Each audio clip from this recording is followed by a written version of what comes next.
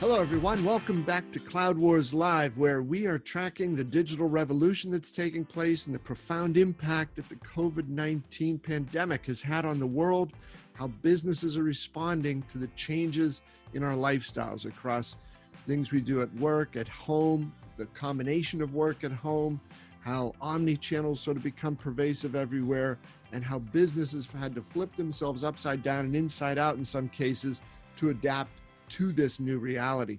We're delighted as always to have back as one of our monthly guests, Wayne Sadin, who is an advisor to CEOs and boards of directors on how to weave modern digital strategy into their overall business strategy. Wayne, thanks for being with us. Always a pleasure to see you. And it's always a pleasure to be here, Bob. Great. Wayne, you are somebody who gets to advise CEOs and boards of directors. You've been a CTO and a CDO and a CIO. What are you seeing these days, right? I mean, there seems to be reasons for a sense of optimism about the business world. You know, early in 2020, the business was exploding. We actually did a column about that in probably January or February, which just shows how bad people can be at predicting the future. And then I went through a very slow period, and then business didn't necessarily pick up or drop off, but it roller coastered. Clients would come on and then they would shut down and they would slow down and speed up and get nervous about different things. Over the last 30 days, 45 days, what I've started to see is a tremendous pickup in my personal pipeline, in invitations to speak, in opportunities to bid on projects, in nonprofits, in profit making. I was invited onto the advisory board of a startup. So, and the business to me has changed. Now I'm just a microcosm, but everything I see says that we're starting to turn the corner. Yeah, I know the COVID is up, deaths are down. I don't want to talk about biology here, but I want to talk about optimism. And what I think we're seeing is the CEOs and the boards and the leaders of companies are starting to say, what's going to happen when this ends? Because I think we can see whether it's a medical treatment or a vaccine or a combination, there's going to be an end, and then the business is going to take back off. And so the kind of things I'm being asked to talk about with companies and on panels and so on is how quickly can we now catch up with where we should have been? Or what should we do if business explodes? Or, as one of your other columnists talks about, as we reshore and change the supply chain and bring things back into our national boundary, how is that going to change the way I have to run my business? If I'm going from a warehouse in China, I put it on a boat and it comes here in 3 months, and all of a sudden I want to put 20 distribution centers around the United States and contract with 5 new manufacturers and have flexible capacity so that if COVID hits region A, I can move to region B. How does that change my supply chain, my logistics, my technology? And so I'm starting to see questions like that get asked. And so my point to executives is twofold. I think we're turning the corner in optimism. I think it's real. I think business is picking up. And the second one is, if you don't act now, you will be left behind. Yeah, Wayne, I think that's a great summation. And I think we're seeing signs of that around, and we've got these disparities, right? I haven't been on an airplane in 7 months, and I used to spend a great deal of my time, like as many people do, on airplanes or a hotel or a rental car. So some of these that have been devastated, but I think some of those industries are hanging in. But some of these others, and Wayne, I'm sorry if I mentioned this to you in a previous discussion, but a good friend of mine runs a plumbing supply company, and he said that among his customers is a guy who builds swimming pools, and the swimming pool builder said he's telling people now it'll be 2 years before, for a new customer, it's a 2-year wait. And he said some people have said to him, look, I'll pay you a little extra, move me up. I said, no, I'm charging you a real high rate, and 2 years is the best I can do. So how do, exactly as you said, how do companies plan for this? How do they get the mindset right? How do they think about a reconfigured supply chain, new work from home? And Wayne, how about what Microsoft did there with telling it's about 160,000 employees, you have the permanent right now to work from home? Do you think that's something we'll see more of? Absolutely. I think you're seeing the big tech companies are starting to adopt it because a lot of their workers can work from anywhere. They're knowledge workers. If you're coding, if you're debugging, if you're talking to clients, you can do that from your home. You can do that. I take a lot of meetings these days, believe it or not, in my car. I bought a thing that attaches to the steering wheel when I'm not driving and clips my phone. And so I can get the video in my phone for Zoom or Teams without having to hold it in my hand for an hour meeting. And I sit in front of a Starbucks because I don't want to go in, but I use their Wi-Fi. And now I use AT&T's 5G on my new Note, and I can have a very good meeting from my car.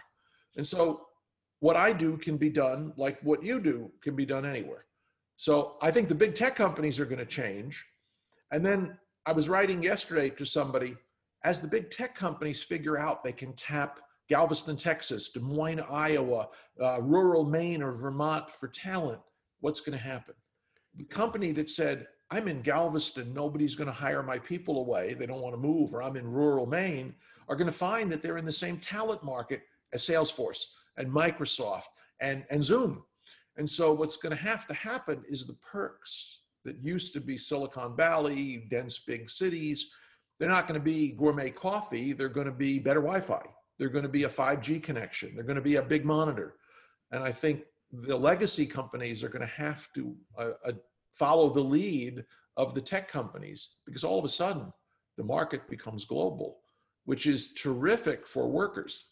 If you're employed and you can do your work from anywhere, you're going to see a boom, because all of a sudden you're going to be attractive to companies in Milan, Italy, companies in Manhattan, and they're not going to care where you live. And they could be a plumbing company.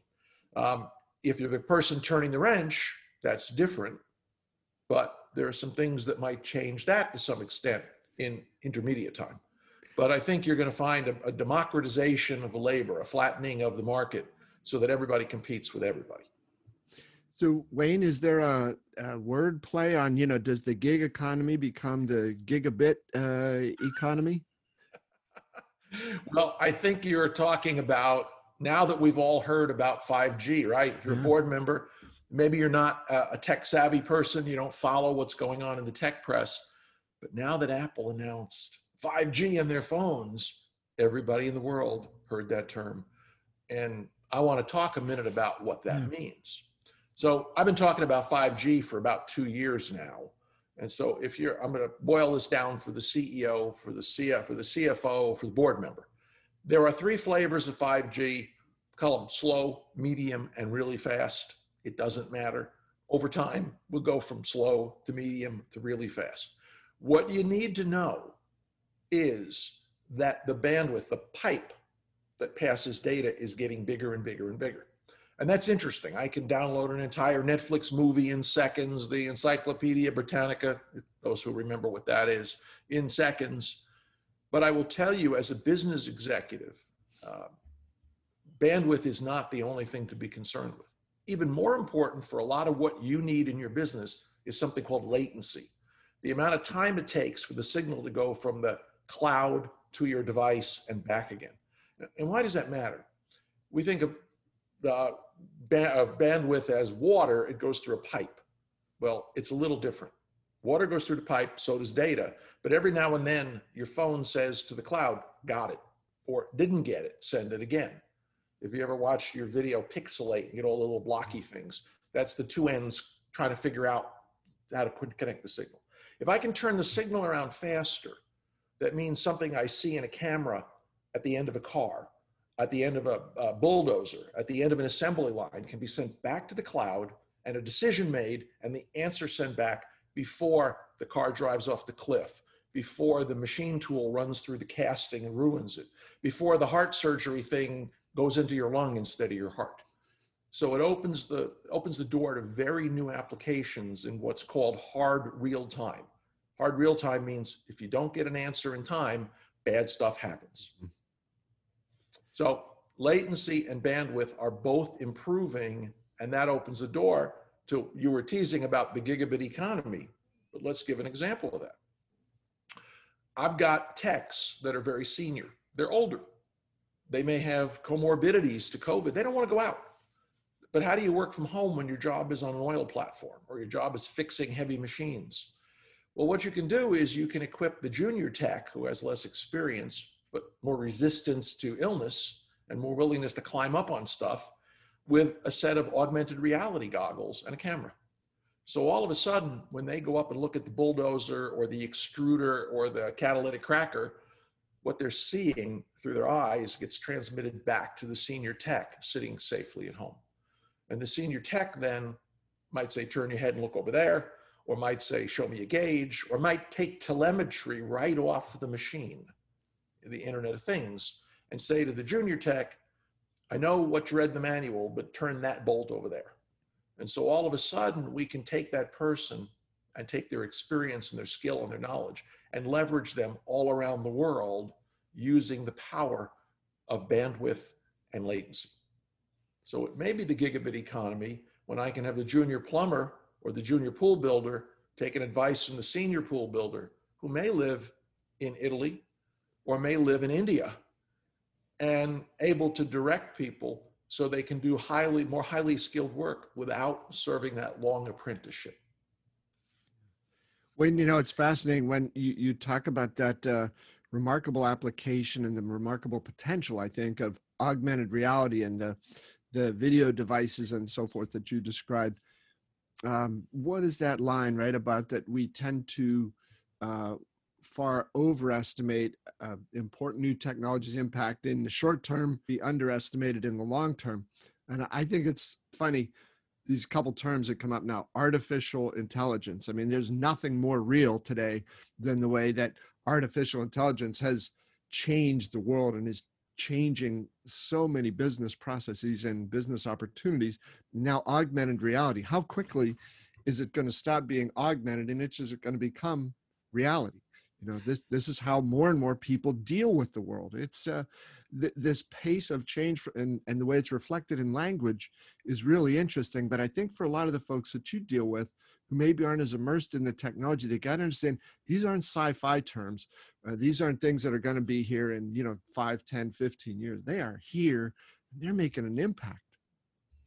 Well, if you think about this remote support concept, this augmented reality connecting two techs, if you go buy a modern ERP system, that is built in. If you go to Microsoft, if you go to Salesforce, if you go to SAP, this is a module you can buy today. What's limited us is that I can't reliably send video from all my job sites, from all my ships, from everywhere I want to be. It's about connecting the field, edge computing as it's sometimes called, back to the core, the cloud, the data center, whatever I've got.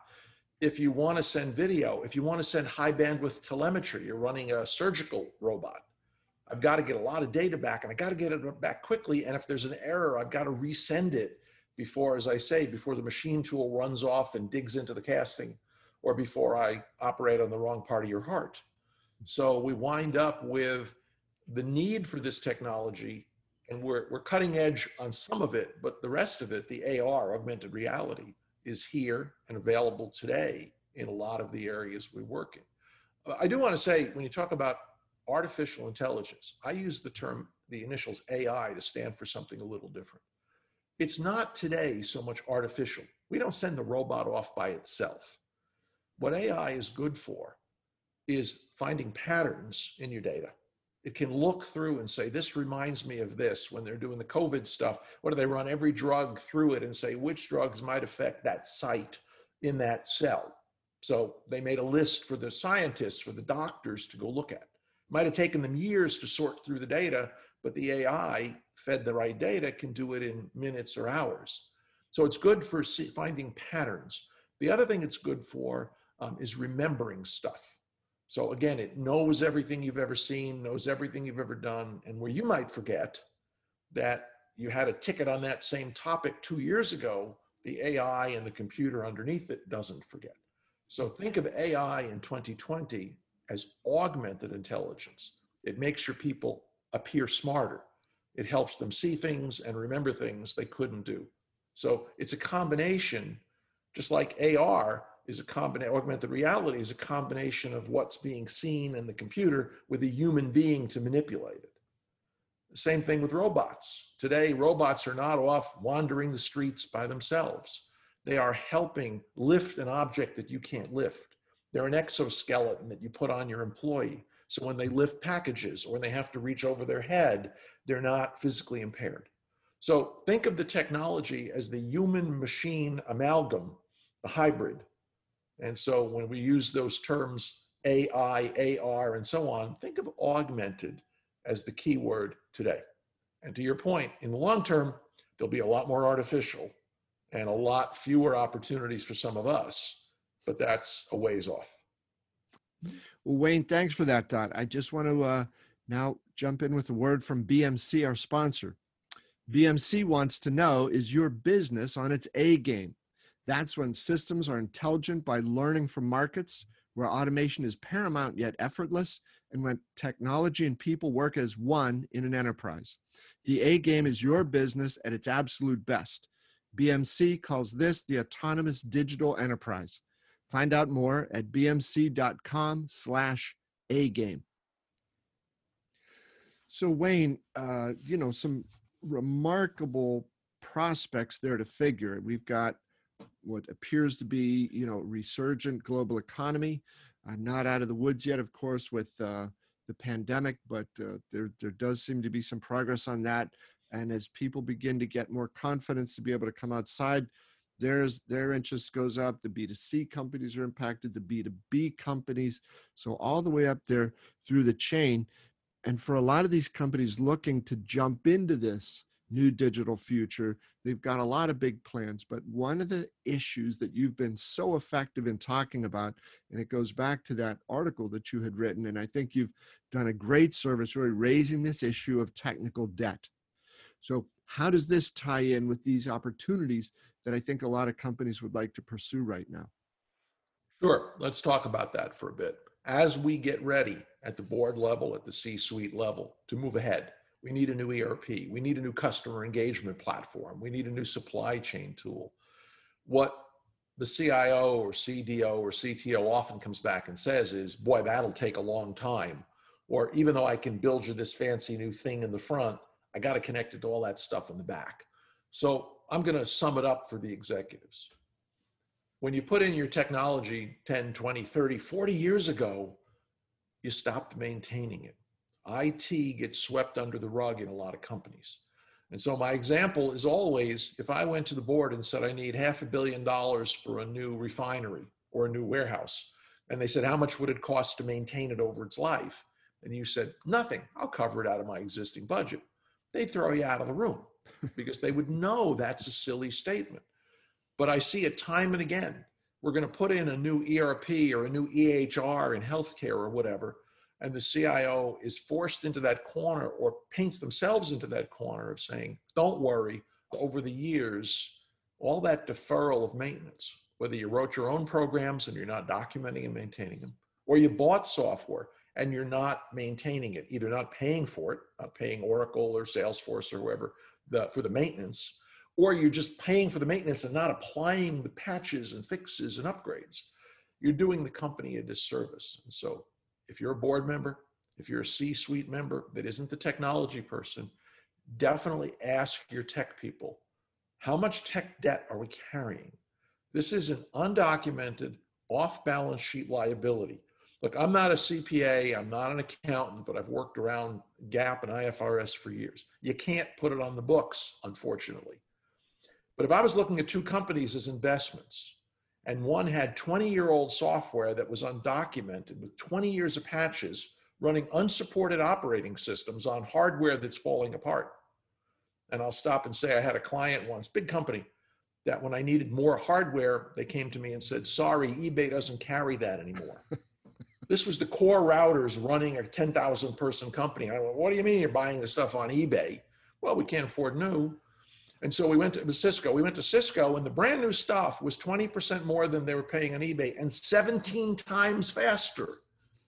But they'd ignored it because they had, as I say, a state-of-the-art 20-year-old architecture. So if you've got two investments, if you are an investor looking to invest, if you're doing an M&A and looking to evaluate a couple of targets, which would you rather have? the one with this off-balance sheet liability that gets in your way, this millstone around your neck, or somebody that had been keeping up with the tech. Not necessarily cutting edge, not building science fiction, but just investing in keeping the stuff they had running well. They document the fixes, they put in the new releases. And I'll say this to you as an executive. If you are paying Oracle or Salesforce or Microsoft or hardware vendors for the maintenance, 10,000 upgrades. The number may be 20,000. I follow Microsoft very closely for a couple of clients, and they put out 1,000 pages a year of upgrade notes, just 3 or 4 per page, 1,000 pages a year worth of upgrades in their core ERP. If you don't put those in, you're not getting the value of what you paid for. You bought a system that 20 years ago did A, now it does A++++, and you're still down here. So you've got to be, and your IT people have got to be empowered to keep that investment that you made evergreen.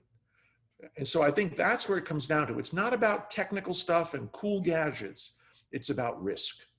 The risk that it'll be obsolete, the risk that the hackers will penetrate it because you're not keeping up with the hackers.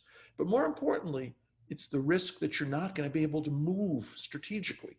The risk that when you say, my competitor just did that, I need to do that too, and IT comes back and says, well, I got to put new hardware in, we got to move out of the data center, we got to put in a disaster, we got to give me 2 years.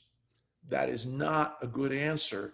And you, as a board member or CEO or CFO, you're the culprit by not holding them accountable for keep the stuff running current. So I'm beseeching CFOs particularly who say, well, justify your annual maintenance. You're not using the features. Why are you paying for it? Pay for the stuff you bought. Keep it up to date to mitigate the risk and to provide what investment bankers call optionality. It is even more important now as the rate of change speeds up. And a lot of companies have kind of spent the last, 8 months not doing anything. Investigate your tech stack. Look for technical debt. Look for the weak spots. Look for the opportunities. You don't have to invest all at once, but you have to have a plan. And it's not just an IT plan. It's got to be informed by where the business is going. And so whether that's fix the on-prem stuff, or these days, obviously, a lot of technical debt is fixed by moving into the cloud. And so we can bring up a whole conversation of what is a cloud and what do you get moving from old on-prem to modern cloud. Yeah, and Wayne, you I think appropriately, not so much pointed the finger at, but you indicated very strongly here that the boards of directors have to take this on as part of their responsibility. They can't say, oh, this is, somebody else should think about this. But a big issue that you've brought up, repeatedly in this subject is the need for boards to have a QTE as part of what they do here. Do you have any idea, or could you guess at, how far that idea has penetrated? Is it 1 out of 100 companies now have a QTE on the board, or maybe it's 1 in 10? Well, if you talk about QTE, let's define the term first of all. Spend a minute for those that aren't aware of this acronym. When Sarbanes-Oxley was passed, it mandated what's known as a QFE, a qualified financial expert had to be on every public board. They realized after Enron and WorldCom that some boards couldn't read a financial statement. Shocking as that may sound to a non-board member, non-CFO, it wasn't that uncommon. And so they said every board's got to have at least one expert, demonstrated expert in financials. I call that the Full Employment Act for retired Big Four partners, because that's who got hired. And so everybody put the head of the audit committee, made him a QFE and said, we're done. And in 2016, Russell Reynolds, the big executive search firm, wrote an article called The Rise of the QTE in the Boardroom. And their argument was, in the ensuing 16 years since Sarbanes-Oxley, technology literacy was as important as financial literacy was back then. And what a lot of boards did up to then, even now, was they would put the CFO of a hardware company on their board. So somebody makes widgets that happen to be technical, and they put the CFO on the board. Now we have a techie. I love CFOs. I've worked for CFOs, worked with CFOs, but that's not the same thing as somebody that's lived through a disaster planning exercise, penetration testing, cloud decisions, all the things that IT executives do. Just because you work for a hardware company doesn't make you cognizant of the technical implications. So the other thing they were doing was hiring a digital director, which was typically a millennial. And let's get a 25-year-old who uses their phone better than we do, and they can teach us what young people are doing for digitization. You know, if you want to build a theme park, Disney, you want to build communications, social media, you need a digital director. But Russell Reynolds argued that a QTE, a qualified technology expert, was somebody that had lived through the risks and opportunities of technology. And so the answer to your question, if you talk purely as the experienced hand in IT, the answer is very, very few. I haven't ever done a study, but nothing I've seen indicates it's more than a tiny fraction of companies. Financial services is really good at that because they've realized that information, I'm quoting Walter Wriston, the Citicorp architect, information about money is as valuable as money itself. He said that around 1970. And banks have embraced that idea. So you'll find a lot of ex-CIOs or Air Force Cyber Command generals on their board. In other industries, manufacturing, logistics, supply chain, healthcare, almost never. Because technology is that thing in the corner. And I'll be blunt, most C-suite executives are a little afraid of technology. And I have a theory about that. When they started their career in their 20s, their first management job, they learned about personnel, what we used to call HR. They learned about purchasing, what we used to call supply chain. They learned about selling, we still call it selling and marketing. And when they learned about IT, it was DP, data processing. And it was a guy like me wearing a white coat, pushing a cart with green bar paper. And I dumped the monthly payroll report and the monthly inventory report. And that's technology to the CEO and the board member, because that's what they were hands-on with as a young manager. And now it's so outstripped that, advanced more than HR and supply chain and others. And so I think a lot of them feel uncomfortable. I've got to make a decision. But I'll say this to board members, and I will say this as a certified QTE and an NACD board governance fellow and a cybersecurity certified director. There's a thing called the duty of care. As a director, there are several duties you must carry out in order to be free from lawsuit, free from being found negligent. And that is called the duty of care. You must invest enough energy and time and effort and have enough knowledge to care and make good decisions about the company you're on the board of. 20 years ago, we said not having financial was a violation of the duty of care. And I'll say this, hopefully not to plaintiffs' attorneys, but the duty of care at some point is going to require a director, somebody on the board, to have that IT experience and IT knowledge. And so the problem is we've got a whole bunch of people that don't know technology, don't understand what it can do for them other than cyber. And they're afraid that techies are going to be too geeky, and they're afraid of not knowing enough. It's a vicious circle. We got to fix it. And the way to fix it is for people like you to be talking about it with your contacts, and the pundits to be talking about it with theirs, and for us professionals to be talking about it within our circle. But it is absolutely vital in understanding at the company governance level, strategic level, just what technology risks there are, what technology can do to hurt you, but more importantly, the opportunities. If you're implementing an old version of SAP in 2020, shame on you. And shame on the CIO for letting you do it, but shame on you for trying to do it. Now, SAP has modern tools, put them in. Cloud, SaaS products, put them in. Understand why they matter. And that's not the half hour you give the CIO 4 times a year to come in and talk about the state of IT. It's understanding every decision on products, cultures, competitors, markets, M&A opportunities in light of the strategic opportunity of technology. So I think it's vital. Of course, I'm biased. This is what I do for a living. But I think all the stuff we talk about doesn't work right unless the board has an inkling of what you can do with this. Yeah, Wayne, I think, you're spot on. And I know that this has been a subject you've talked about before. One of the reasons that, you and I, and you in particular, bring this up periodically is it is so vital, and it's still not being addressed as broadly or as rigorously as a lot of companies think. So, we opened up this episode, as you were talking about, you feel like there's a vibrancy and some things coming back and moving forward. And there are going to be some companies that are going to have the right outlook and attitude and say, we're ready to go. We're going to make this work. We got these big plans. And somebody's going to say, hey, wait a minute, the crap we have here, or the stuff that is just so out of line with what you're going to try to do, that's impossible. It's going to take X number of months or quarters, no matter how aggressively you approach this, to fix that. So it is not just a fact that there's a little bit of a ticking time bomb that's going to cost somebody some money to fix that and get up to date. You run the bigger risk that you outlined before, which is your company is not going to have the capability to move and adapt into this new future, this new digital future, this new set of expectations that customers have. So you'll wish it was just a financial problem. How do we borrow the money to pay for that? It's going to be an opportunity problem, and a relevance problem, and a credibility problem.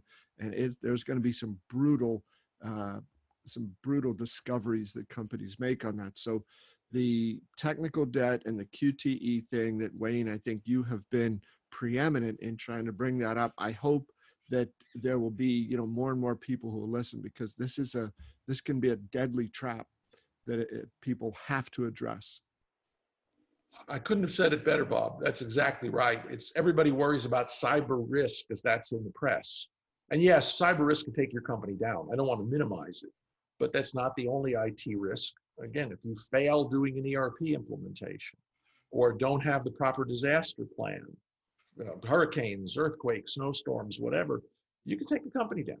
But to your point, that's a black swan event kind of risk. Much more vital is the ability to compete and outcompete and adapt. The pandemic is changing the world faster than any of us know how to deal with. You talked about the plumbing industry, the real estate industry. I live in a resort community on the beach, and house prices here are up 20%, 25%, because people don't want to live in downtown Houston. They want to live where they can walk on the beach. And because they're working from home, who cares?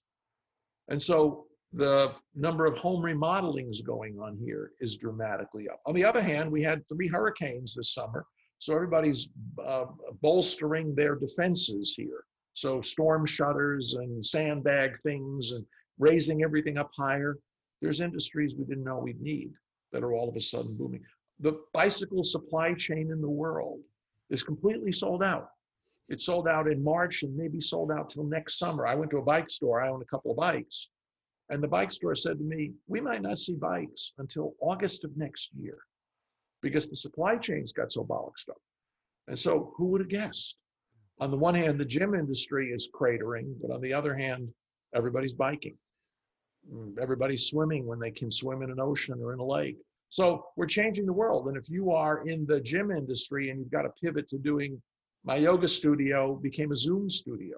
They had to redo the whole place to do videos.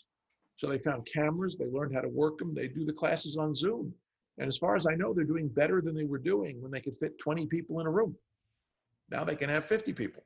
So if you can pivot quickly enough, you can turn your business into home delivery.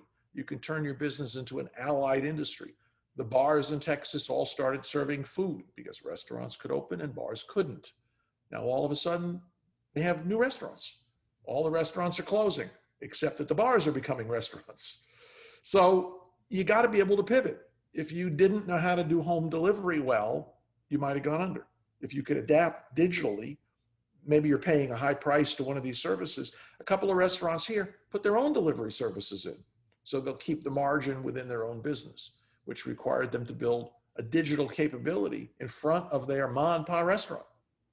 And some of them did it by finding a person here in my little town that could build them an e-commerce site, in weeks, probably for thousands of dollars, not hundreds of thousands. Would it hold up if you were at Domino's Pizza or McDonald's? No. But if you got 2 restaurants in a little town, it's a terrific thing. So it's about thinking about it and being able to execute on those thoughts. whether you're the mom and pop restaurant or the yoga studio down the street from me, or whether you're a multinational corporation. And so as board members of a multinational, you got to be as nimble as the owner of the little Italian restaurant or the yoga studio is, and be able to use your big investment in tech and big investment in process and big investment in people to actually move the business forward quickly, more quickly than you imagined you would have to when your business plan had a 3 to 5 year cycle and you could project your own retirement trajectory. The business is going to go up this way and I'm going to retire here. Cool. All of a sudden there's a new plan. And next year there's going to be another new plan. And the year after that, there's going to be another new plan. And if you're not ready to jump whatever way you got to jump, you're dead. Yeah. Yeah. Well, Wayne, great stuff as always. Really, really interesting. Your perspectives, the hard-earned experience you're putting into this, and I think that sort of call to action for people. You're not saying that people have to do stuff that's impossible. It's just hard work, thoughtful work, looking at things differently, but being prepared for the future. And it seems to me, Wayne, looking at you over your right shoulder there, you are prepared for a bubbly future. What is that? Is that it's a 1997 Cristal, Louis Roederer Cristal. I replaced my red wine with a celebratory bottle. When I get one of the deals closed, the bottle gets open. So when you see it not there, you'll know I closed the deal locally. All right. And if at our next episode or a couple episodes from now, that bottle's still there, I'll change the subject. I'll avoid it. I'll change the bottle. Well done, Wayne. Well, Wayne Sadin, thank you. It is always a pleasure to speak with you. You've got fantastic ideas and driving high value to the folks that want to listen and build a better future. Thank you very much for having me. It's always a pleasure to talk. And as I say, every time we do this, I look forward to interaction with people seeing this on LinkedIn, with people seeing this on YouTube, on your site. I've actually started to have some interactions. You don't have to like it. I just want you to react to it. So please, if you have comments or questions or brickbats to throw at me, I'm all ears. I want to hear it. Very good, Wayne. Thanks a million. And folks, thanks to all of you for being with us here at Cloud Wars Live. We will check back again with Wayne next month to see if that bottle's still there. And in the meantime, we'll have some other episodes coming up. I hope you'll stay with us and stay well. Good to see you.